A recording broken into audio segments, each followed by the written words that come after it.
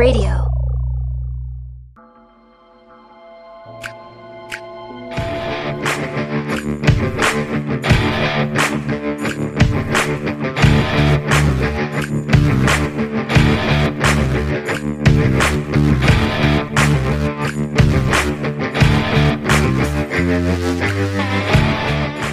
What's going on, everybody? We are back. This is episode 205 of the Dark Windows podcast. My name is Kevin. And I'm Kevin. It's 205, really? Yeah. Okay.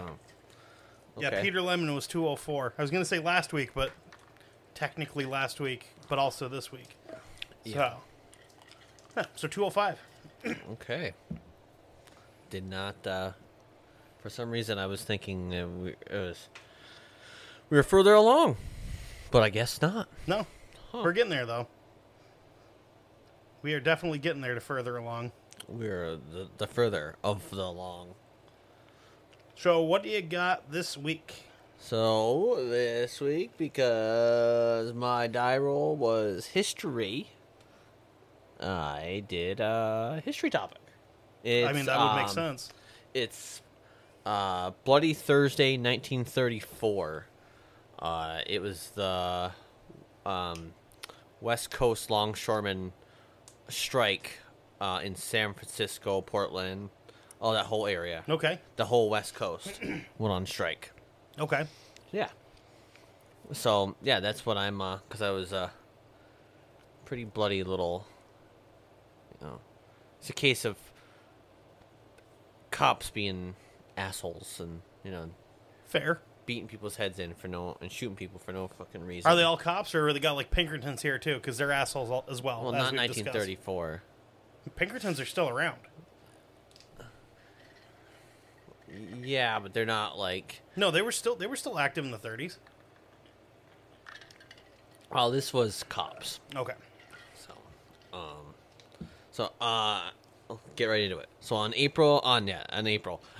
9th, 1934, West Coast longshoremen struck, shutting down docks along 2,000 miles of coastline, including all its major ports, which are Seattle, Tacoma, Portland, San Francisco. The land of ports. Yes.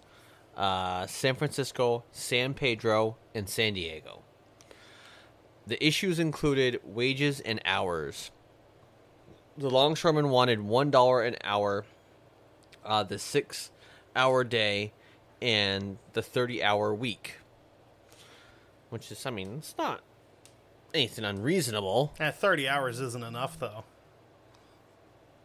Well, they weren't being, saying that we want 40, because they probably knew that they couldn't get 40. Yeah, I don't know. Most of the time they were more likely, working 60 fucking hours a week and making nothing for it. Probably. So they also wanted union representation. But above all, they demanded the abolition of the hated Shape Up and its replacement with a union hiring hall. The strike would last 83 days in total. The San Francisco longshoremen, called the Embarcadero, which means the slave market. Mm-hmm. Each morning at 8 a.m., the workers would gather as often as possible, and not desperate for any opportunity to work. Some of them, they're pretty desperate, but some kind of weren't. Some are showing up because it's expected of them. Yeah. Many would gather than were needed. Some would be skilled, regular men. Yep. Other transients. Scabs. Then all grades in between.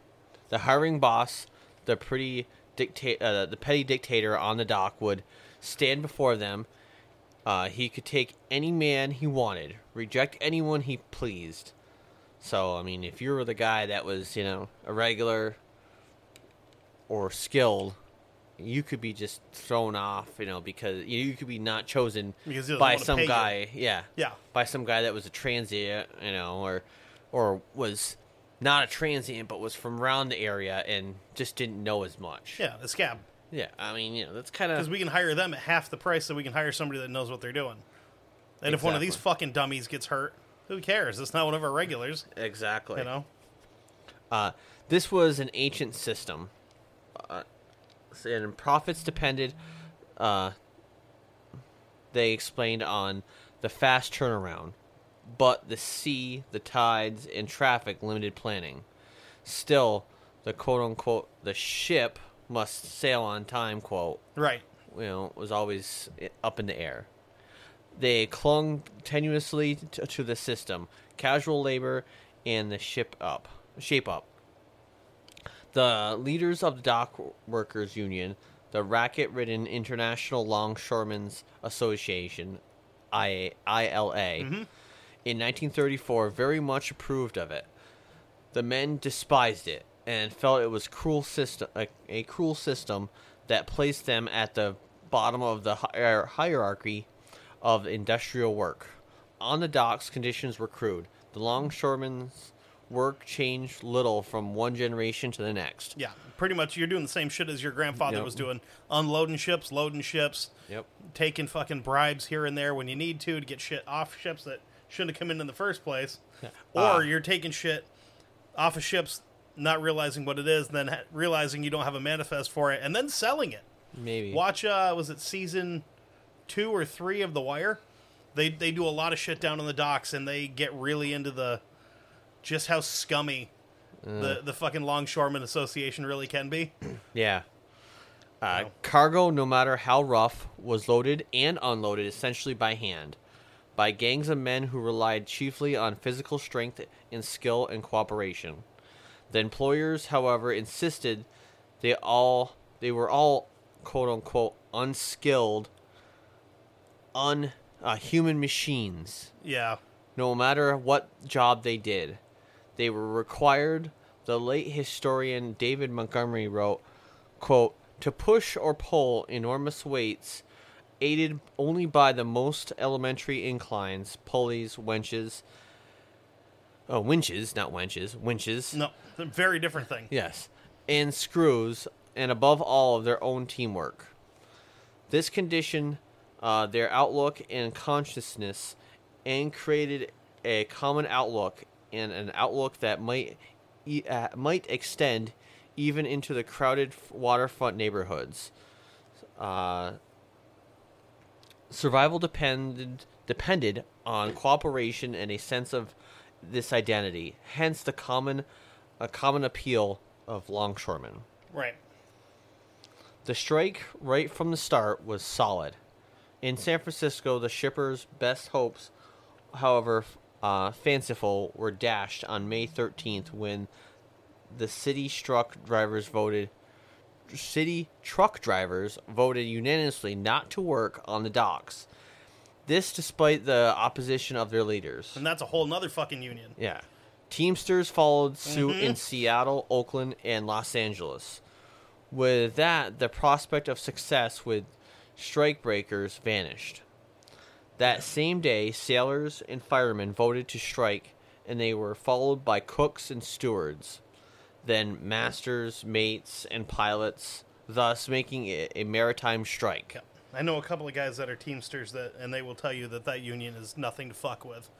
Yeah. Probably a little bit less then than it is now.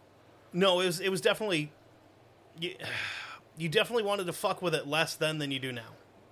Oh, I bet you it's... Yeah. Because back then you would have had, like, your mafia guys more involved with it than they are now, and... Well, I don't know so much out there. Oh, yeah. I don't know. The West Coast still had mafia.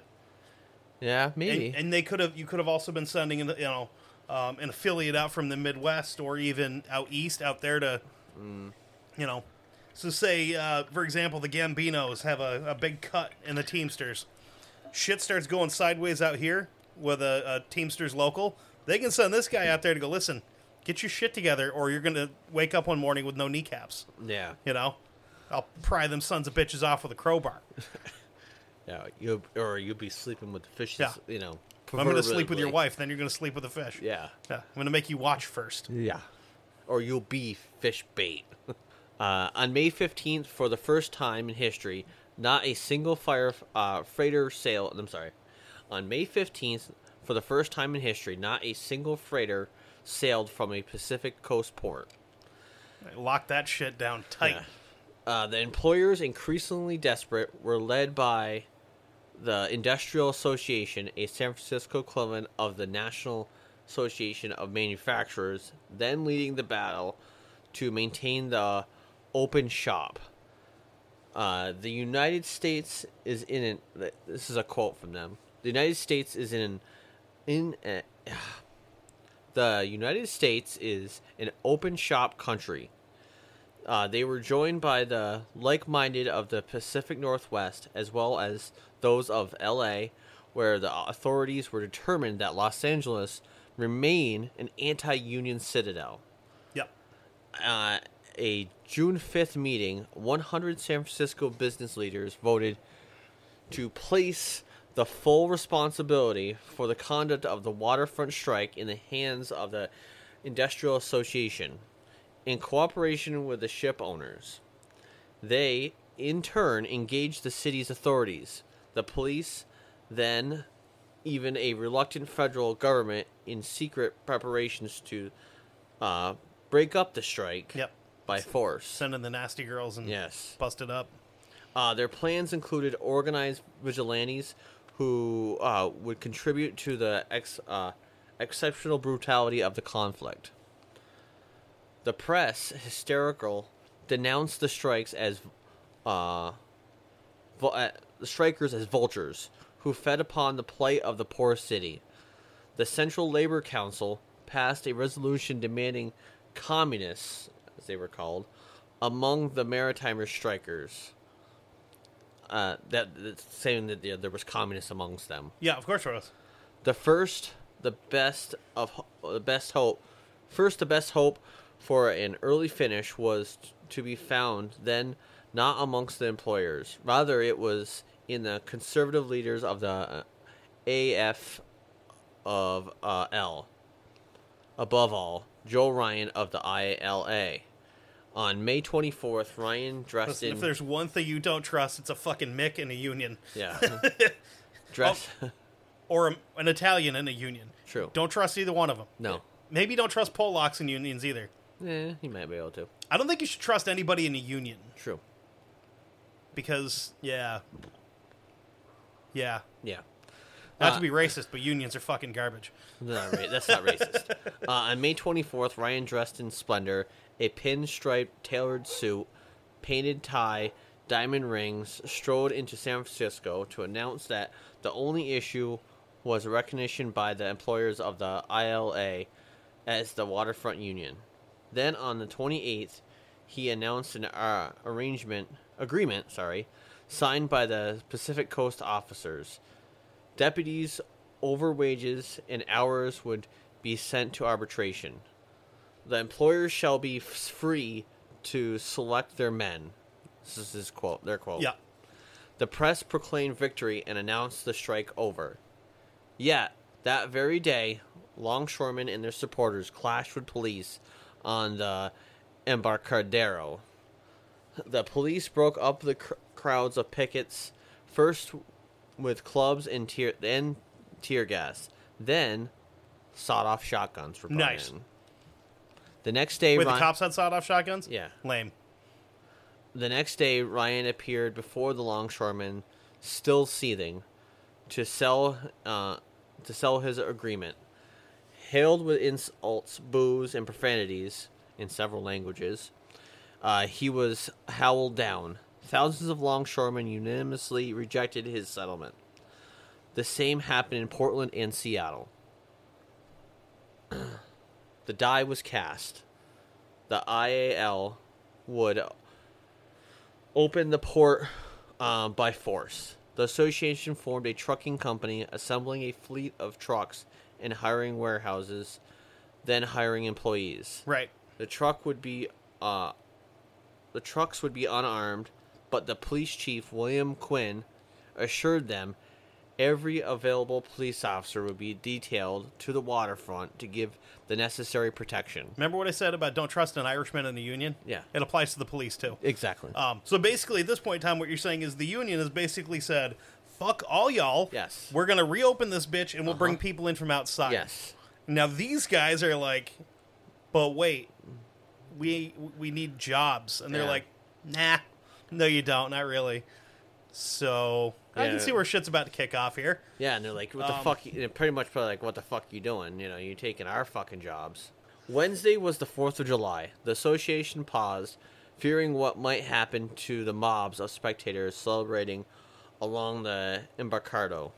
Thursday was fog-laden. That morning, heavily armed police, 1,000 strong, lined up to escort a column of red trucks moving toward the Embarcado. These were filled with strikebreakers, hired to reopen the port. In front of them were thousands of pickets, led by longshoremen. This was the 57th day of their strike. Okay. They were joined by thousands more sympathizers, hundreds of them Teamsters, still honoring the longshoremen's picket lines. Huge crowds filled the streets. Others hung from windows and rooftops in anxious anticipation of certain battle to come. Mm-hmm. The Battle of Rincon Hill, this is what it was come to be known, began at 8 a.m. Okay, bright and early. Yep. Rincon Kids Hill. are off to school, start a riot. Yes. Well, I don't think so. Not this time. I think they're probably not in school until 9. Bunch of lazy fucks, dude. My first class started at 8 o'clock back in my day. Well, I think this was more of that, you know, you have to do chores and all that shit in the morning. You get up at fucking 3 a.m. to start your chores. I don't think all of them did. I mean, you still had to have... We're also talking city kids. They didn't have chores. They might. You're not milking a cow in San Francisco. I bet you this was a different San Francisco than... There's something that could be milked at that time of day in San Francisco, but it wasn't a cow. Well, in 1934, this was a little bit different San Francisco than we know today. Oh, they didn't let the gays there yet, so it wasn't quite as nice as it is. I think there was probably still some, like, ruralness to it. Even though San Francisco is one of those shithole countries that was spoken about before. Countries? Yeah. Yeah, because, like, they passed a law where you can't be arrested for shitting on the sidewalk. Oh. And then some dude shit on Nancy Pelosi's doorstep, and she lost her mind, and he's like, pass a bill about people shitting in the streets then. I just shit in her mailbox, dude. Yeah. I just shit on her. I would have waited until she walked out and shit on her shoes. Oh, that's okay. You fucking jerky woman. Yeah. So Rincon Hill, then still a working class neighborhood, was a slum. It was home to more than a few longshoremen and their families, workers who still lived where they worked. Some of its shacks were... Shit where they eat. Oh, that's just where, you know, that's how you did it. That's where the magic happens. You know, some of its shacks were remnants of the 1906 earthquake.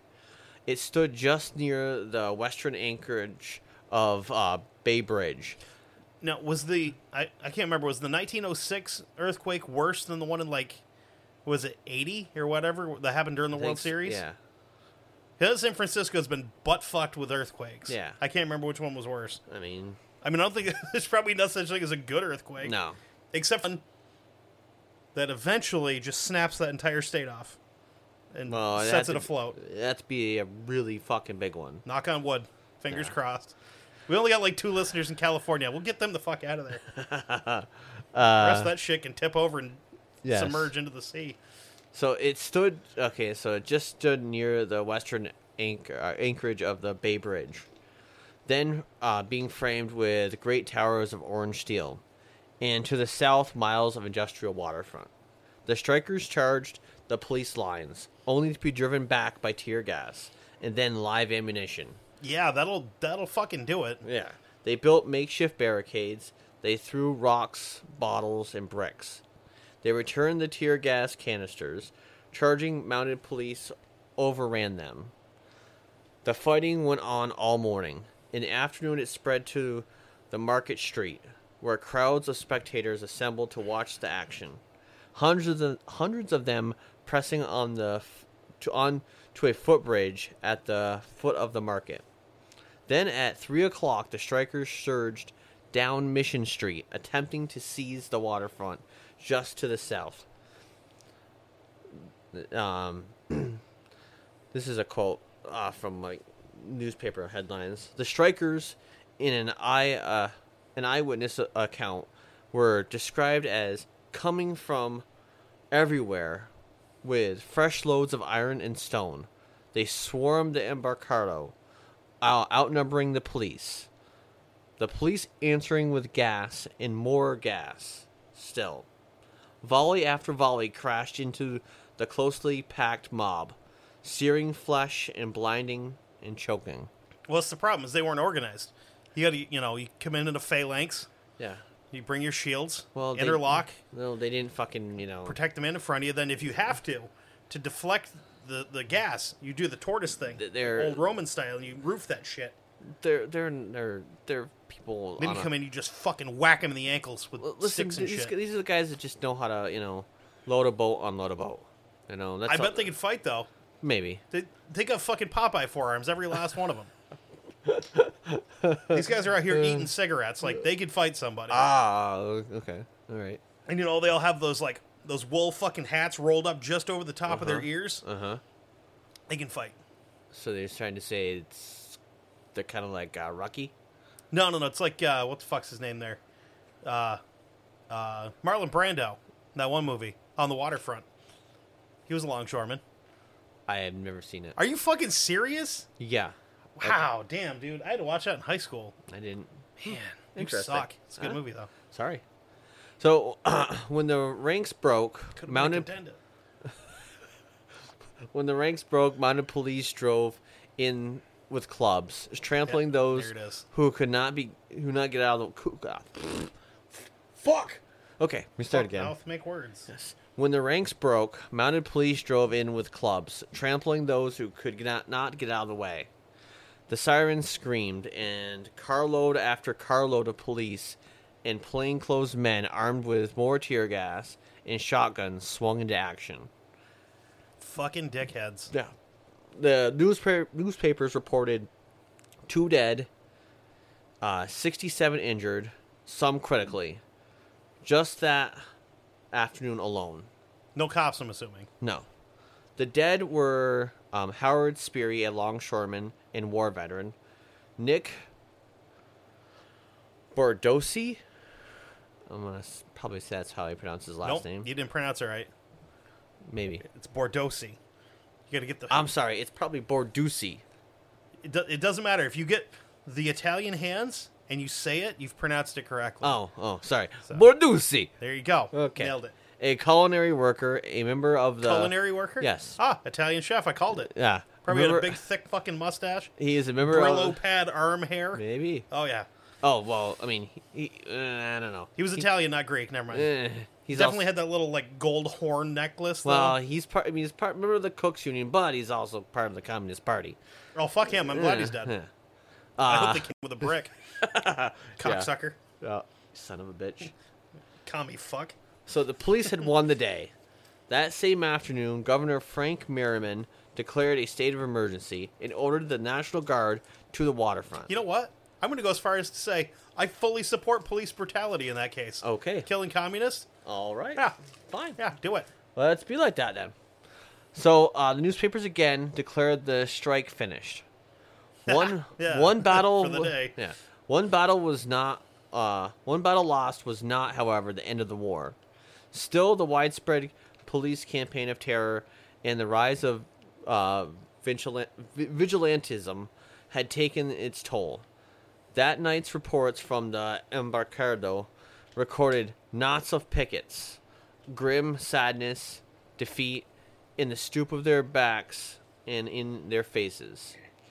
Harry Bridges, the young Australian... Sorry. This is a great name. Oh, okay. Harry Bridges. Harry Bridges. The young Australian who emerged as the strike leader expressed the move. And then they're just like, we can't use that word. We'll just make him sound way more articulate than he actually is. Yeah. Even though he's from England's trailer park country. Australia. Yeah. Which, I mean, you guys are great. Just everything there wants to fucking murder you. True. You know. True. Could be worse. It could be South Africa, but like, it's a little touchy. So at I guess Mr. Bridges here, he kind of had a good little background to how he came to the waterfront of the U.S. I fell in a boat and landed here. Yeah, well, he actually, sort of. He's 16. At 16, son of a Australian real estate broker, had left home and gone to sea, inspired in part by reading the stories of Jack London, and there became a Union man. He landed in San Francisco in 1920, soon thereafter beginning work as a longshoreman. Briefly, he was a member of the Industrial Workers of the World, IWW. And actually, it's funny, my grandfather, my great-grandfather, was actually part of this, the IWW. And I did at one time, I don't know where the hell it went to, I had an IWW, what do you call it, a flag? It's kind of like a banner type thing. A pennant, maybe? Maybe more like a pennant. Yeah. A micro tapestry?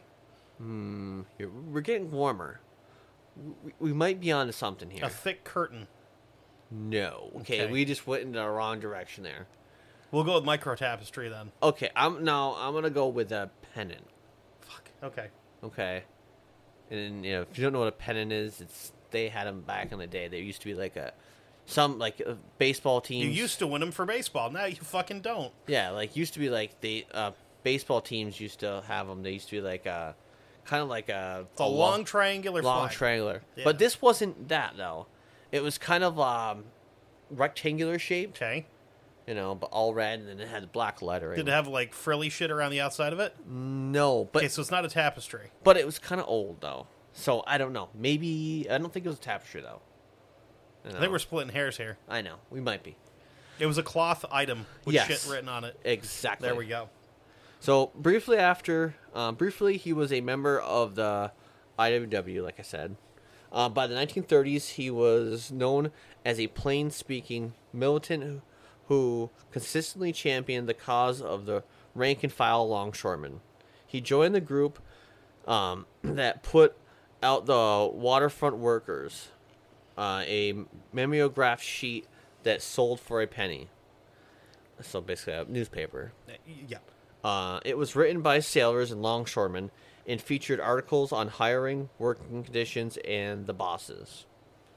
So it's kind of a little bit on Mr. Harry Bridges. Okay. In February of 1934, the West Coast Rank and File Convention was held. No paid officers could attend. They agreed on a series of demands, including an end to the shape-up, to be replaced by a union hiring hall. They set a strike date. Bridges would become the president of the San Francisco ILA in 1935. He helped lead the West Coast longshoremen into the International Longshore and Warehouse Union in 1937. Became its first president as well as West Coast chairman of the Congress of Industrial Organizations. He entangled problematic relationships with the Communist Party, often defined him fairly and unfairly. So that's kind of a little bit on him. So now we're going to jump back to 1933. But before we do that, let's take a break here, and we'll come back and we'll wrap this up. You know what? Why don't we? Okay. All right. So we're back. We'll finish up this bloody Thursday. So in 1933, however, Bridges was still an independent enough not to join the quote-unquote Red Maritime Workers International Union. Instead, he joined the ILA, as did longshoremen in their thousands.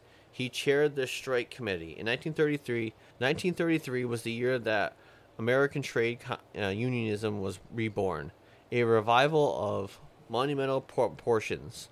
Workers joined or rejoined unions in literally the millions. Co-workers, yeah. That's a lot. Co-workers returned to the United Mine Workers in such numbers as scarcely could be counted. I mean, well, think about it. You know, you got the... this is kind of like the New Deal coming into play. Okay. You know, sort of. Because, I mean, we're coming out of the Depression. Things are starting to kind of look up for us. Japan's about to fuck up real bad here shortly. Soon. Germany's in the process of fucking up. Yeah. True. Very true. Italy already fucked up. Yeah, but Mussolini was already in power at this point, and that was a terrible fucking idea. Well, so was Adolf. Yeah, that's what I'm saying. Germany's in the process of fucking up. Well, they already were fucking up, but just nobody knew about it. Yeah, well, it's the process of. So on June 17th, in a single day after Roosevelt signed the National Recovery Act, 80% of Ohio miners signed up. The organizer expected the balance to be signed up by the end of the week. The story was the same for garment and tile workers. So with the unorganized in the mass production industries, and also for the working class of San Francisco.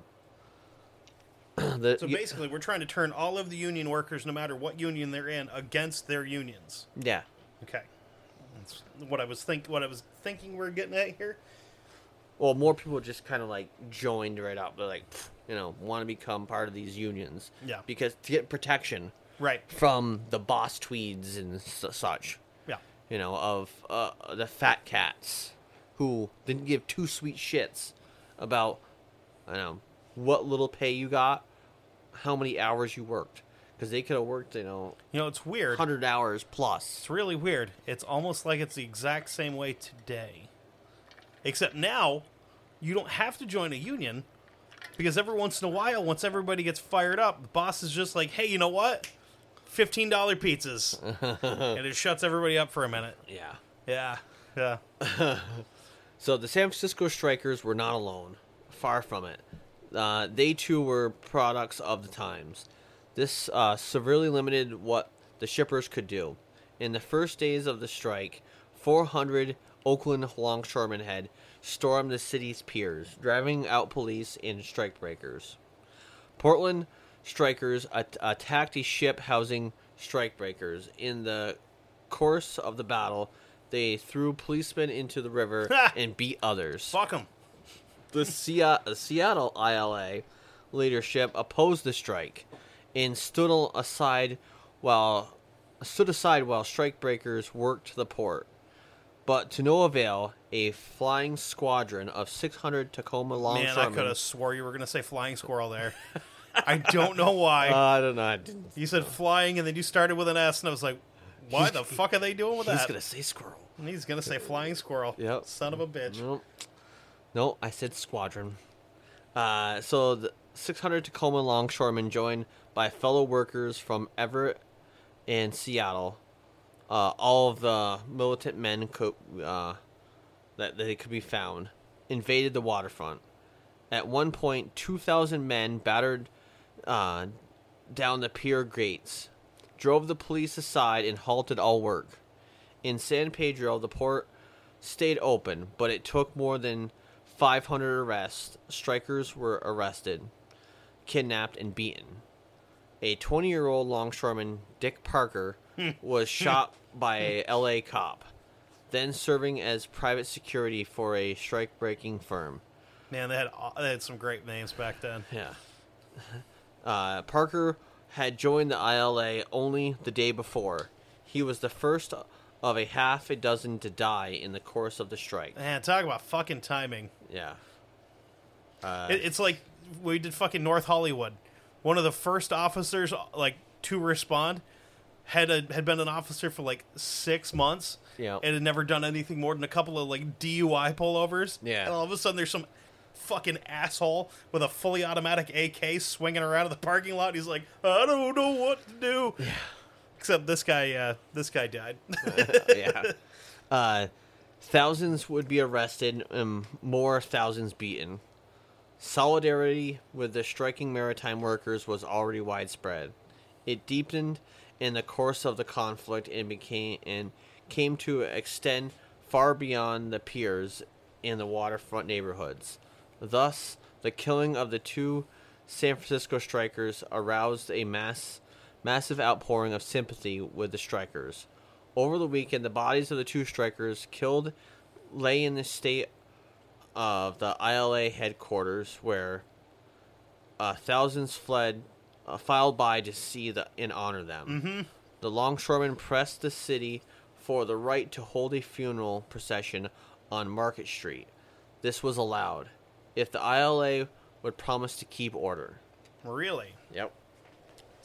Now, don't want to bury the lead. I was about to say, I'm surprised the cops didn't show up and just start cracking fucking skulls. Yeah. The morning of July 9th, a huge crowd gathered at the ILA Hall on Stewart Street. A brief service was held. The caskets were lifted onto open trucks, and the procession began. The novelist Charles Norris, the brother of writer Frank Norris, he wrote the Octopus, a California story. Never heard of it. I've heard of the California Raisins. No, yeah, me too. Described the funeral procession. It says, quote, "It was a spectacular and stirring sight as thousands of men and women, to the solemn cadence of Beethoven's dirge, silently followed the dead and the attendant trucks piled high with wreaths and floral tributes. With measured step, the vast procession of mourners marched up the main artery of the city. Sidewalks were lined with women, children, and somber-faced men of every walk of life. Hours passed, and still the column moved onward. A great rush lay over the line of march, broken only by the rhythmic trend of trudging feet. Tramp, tramp, tramp. On the workers plodded. Bareheaded, no talking, not even a cigarette. Tramp, tramp, tramp. Grave and grim, on they came. There seemed to be no end to the procession. There was no break in the march. There was no halting or hesitation. A solid river of men and women who believed they were who had grievances, and who were expressing their resentment in this giant demonstration. This great march made the general strike, until then at best a threat inevitable. A partial general strike, in fact, was already in effect. On Wednesday, the Teamsters packed the Dreamland Auditorium. They ridiculed their president, Michael Casey, and chanted, "Bridges! We want bridges!" How are we going to get across all this water without any bridges? They voted unanimously to strike at 7 a.m. the next day. By the morning of July 12th, 20 unions had voted to strike. On Friday, the Central Labor Council, having resisted stubbornly for so long, finally met to consider the general strike. In a tumultuous gathering, 115 unions were represented. That's a lot of fucking unions. That is a lot of fucking unions. I mean, 115? Well, I mean, if you think about it, back then every occupation had a fucking union. True. And the mafia had their fingers in all of them. Probably, yeah. They sure did. After hours of wrangling, the motion was put.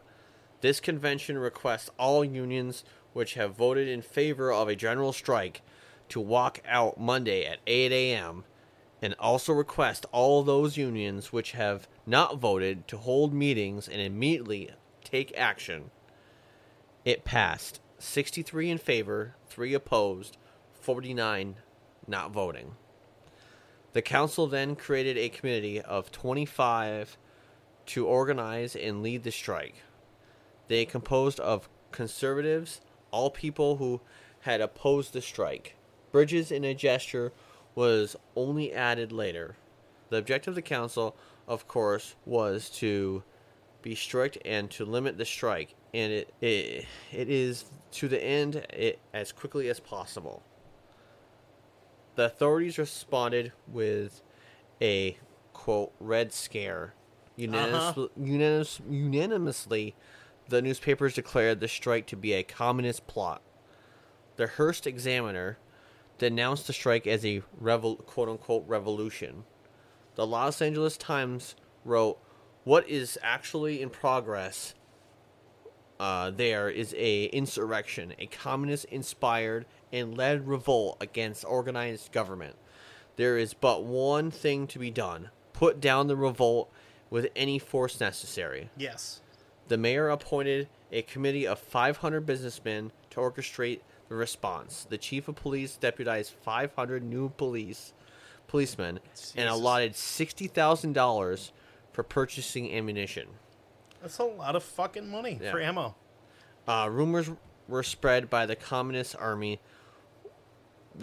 Rumors were spread that the Communist Army was set to invade the city. Vigilantes led by American Legionnaires unleashed a reign of terror.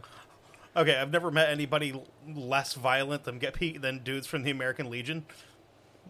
Because, like, most of them they just want to go and have a beer and just fucking chill. It's not like the French Foreign Legion, where they will kill you.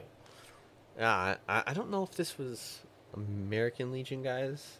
We just said American Legion. No, I said American Legionnaires. Oh, okay. Yeah. So I think when I hear American Legion, first thing I think is a bunch of dudes sitting around with like their their fucking Vietnam hats and harassing the bartender and shit like that. But not that I've ever been to an American Legion and witnessed it firsthand or anything. But hey man, any place you can go and start drinking at fucking 9:30 in the morning, I'm down with. Let's see. Union halls were ransacked. Soup kitchens destroyed. The offices of the Western worker looted. There was a pattern. Quote, "A line of cars filled with men in leather jackets drew up. They invaded the quarters, smashed windows, wrecked the furniture, threw typewriters into the street, and beat up the occupants. The police invulnerably arrived just after the vigilantes had left and promptly arrested those who had been beaten. Similar raids were carried out throughout the West. Nonetheless, on Monday morning, the strike was all but 100% effective. Some 130,000 workers had left their jobs. Exceptions, as in the 1919 Seattle general strike, were milk and bakery drivers and those who maintained medical and hospital services. A union committee decided electric workers who supplied light and power were also exempted, as were ferry crews on the bay. The non-union department stores, hotels, and offices and markets remained open. Almost all else was closed. Still, the strike at once began to come apart. AFL President William Green disowned it. The conservative local leaders began maneuvers to undermine it. The strike committee insisted that all of the issues be submitted to federal arbitrators, though not because they believed arbitration would win what the longshoremen wanted. Bridges held out for the hiring hall but lost, and by Thursday the strike was finished. As one by one the union leadership reestablished their authority. By this time, even the Teamsters had voted to return. So basically, the cops made up some bullshit about a fake communist invasion, blamed it on the union dudes, and they got their fucking shit pushed in, and they're just like, let's just go back to work, fuck it. Yeah. Exactly. By this time, even the Teamsters had voted to return. There was little to celebrate. Bridges told the sailors in an appeal that they all returned together. He said, I quote, "I think the longshoreman is ready to break tomorrow. They have had enough of it. The ship owners have gotten us backed up. We are trying to back up step by step instead of turning around and running." The longshoremen themselves then voted to accept arbitration. Only Everett in Washington state dissenting. On July 27th, the dockers unloaded mail from the Makara, an Australian freighter, the first to be worked in nearly 3 months. On July 27th, the dockers unloaded mail from the Makara, an Australian freighter, the first to be worked in nearly 3 months. The outcome of the strike, in the most immediate sense then, was at best inconclusive. Many considered it a defeat. William Crocker, the San Francisco banker, was jubilant. "Labor is licked," he said. Longshoremen had opposed the arbitration. They had little faith in the National Longshoremen's Board, but the government's board held hearings in San Francisco, Portland, Seattle, and Los Angeles that August and September. In October, it issued its award. It fixed the basic wage rate at 95 cents per hour. So they almost got their dollar. $1.40 for overtime. It established a 6-day work week, 30 hours to be worked per week. Saturdays and Sundays and legal holidays were made overtime days. On the crucial issue of the hiring hall, the board ruled, quote, "The hiring of all the longshoremen shall be through hiring halls maintained and operated jointly, but the dispatcher shall be selected by the International Longshoremen's Association. The longshoremen were to be dispatched without favoritism or discrimination because of union or non-union membership." So now basically it's first come, first served to get work for the day. Yeah. If you show up late, you ain't working. Yeah, so basically they, them striking and organizing, they kind of won the day. Yeah. They did win. They didn't get exactly what they want, but they got more than they had.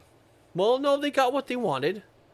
They wanted $1 an hour. Yep. But they got close, 5 cents off. They wanted their work week a 6-day. They got it. They actually got so that Saturdays and Sundays were overtime. Yep. So they're getting more, $1.40.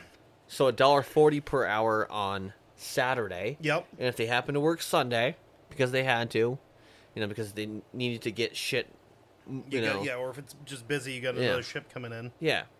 So they were going to get more money. Holidays, they got more money too. Right. So, and they got their 30-hour work week, So, it was a victory. The men, however, already knew it. Oddly enough, they realized it at once, well before the board's findings. The strike had empowered them. It had illuminated their courage. Well before the October agreement, the longshoremen had underway a campaign that would utterly transform working conditions and relations on the West Coast. The unions were made more democratic. Racism was challenged. Their chief weapons, solidarity and direct action. In the years before the war, they fought in necessity. They detached themselves from the New York gangsters who ran the ILA. Quote unquote detached themselves, yeah. Man, they may have. Because we know for a fact that up into the fucking 70s, you had mafia dudes. Yeah, in New York. Around. Yeah, but still, it's, West Coast is different, man. Well, they founded a new union, the International Longshore and Warehouse Union, the ILWU, and affiliated with the industrial unions in the Congress of Industrial Organizations. they came to see themselves far from the wharf rats of before, rather as the lords of the docks. Yep. Proclaiming that, quote, "We are the most militant and organized group of workers the world has ever seen." All this they did from the bottom up. Yeah, they fucking worked for it. They sure did. I'll give them that. But still, it's yeah, you had to pay a fucking price for it. I mean, yeah. So I mean, that's it was interesting. I don't know. I don't really know a bunch about like the old timey union shit, other than like the mafia involvement stuff with it. And I still think there probably definitely was some mafia involvement with this whole thing too. Yep. There had to have been. Yeah, I mean, probably. Yeah, I mean, after kind of things went by and things died down, it was turned out that the strike was not actually a communist strike at all. A handful of party members, notwithstanding, although the cults of bridges, the union and the leadership have distorted this history, exaggerating triumphs and exaggerating triumphs and disguising failings. Yeah. And neither were other strikes of 1934 revolutionary strikes, even those led by revolutionaries. The Bolshevik socialism of the 30s rarely was successful in penetrating the rank and file of workers' movements and the new unions, never in the long run. The longshoremen's strike was, however, a radical strike, a very radical strike, a mass strike led by rank and file workers, relying, as they so often have, on themselves alone. It was, in one sense, a festival of the press. It showed the courage of workers, of extraordinary people. It was an example of power of workers. So, I mean, kind of, it was kind of like it was a little bit of a quote of that I found that kind of, made a synopsis of the whole thing. The whole thing kind of was just, it was an uprising, but it was an uprising for the good. Yeah. I mean, it's kind of, it's a good little. It was definitely interesting. Yeah. Some people did have to die. Did die. Not that they had to die, but they did. But their deaths weren't in vain. And the people injured, their injuries weren't in vain. It kind of led way to show that, hey, these were real people. And they were just trying to show, that, we're fighting for what we love to do. And well, I wouldn't go that far. It's more we're fighting for the jobs that we need. Well, I'm gonna say they probably love to do what they did. Probably not, dude. Well, probably not. That's fucking shitty, hard, backbreaking work. It's more you have to do this to make money. But that's all they know, so that's their labor of their love. Just because it's all you know doesn't mean you love doing it. I mean, some probably did. Look at my dad. The only thing he'd ever done for the longest time was work at fucking General Electric making airplane parts, and he fucking hated it. He hated it, but the money was good enough that he stayed. Well, not a labor of love. It's it's more I'm being paid well to do something, and I'm going to keep doing it because Yeah. Well, anyway, so that's the Bloody Thursday strike. That's the Bloody Thursday strike of 1934. Yeah, there's definitely more shit like that we could cover too, because there's been a lot of like strikes in mines and race riots and shit like that have gotten real violent. Exactly. Fun stuff. Yeah. So.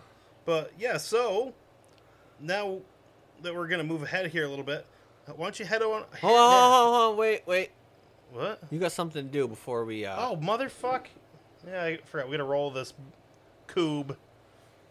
So, last episode, Kevin rolled for me. I rolled a cult. He landed on a cult for me. We are making an executive decision. It's not even an executive decision. We took it to a vote. It's an unforeseen loophole where I've decided, instead of doing a cult, I'm going to do a secret society. Because it's essentially the same fucking thing, but without potentially the religious overtones. No, there's religious overtones. No, there's definitely not. Not all of them. Some of them there definitely is. Some of them, but not all of them. This one, a little bit maybe, but not quite. It's not the whole basis of. And when I think cult, I usually think manipulative dude that says, hey, I'm here to help you. Next step is, I'm here to help you, but I need your money to help you. I'm here to help you, but I need your money and I need to fuck your wife. I need your money, I need to fuck your wife, and you're not allowed to do anything else. I made a bunch of Flavor Aid. Yeah. That's a cult. This is more, we're going to do something for what we consider to be the greater good. And it gets fucking wild. But I also say, cult or secret society, I kind of, I'm going to say that there's a slash there that to do either or. No, because I think that some secret societies are just fucking having fun. Not all of them. Like the Hellfire Club, they were just like fucking in a cave. There was no religious overtones there. Matter of fact, it was quite the opposite. They, I don't know.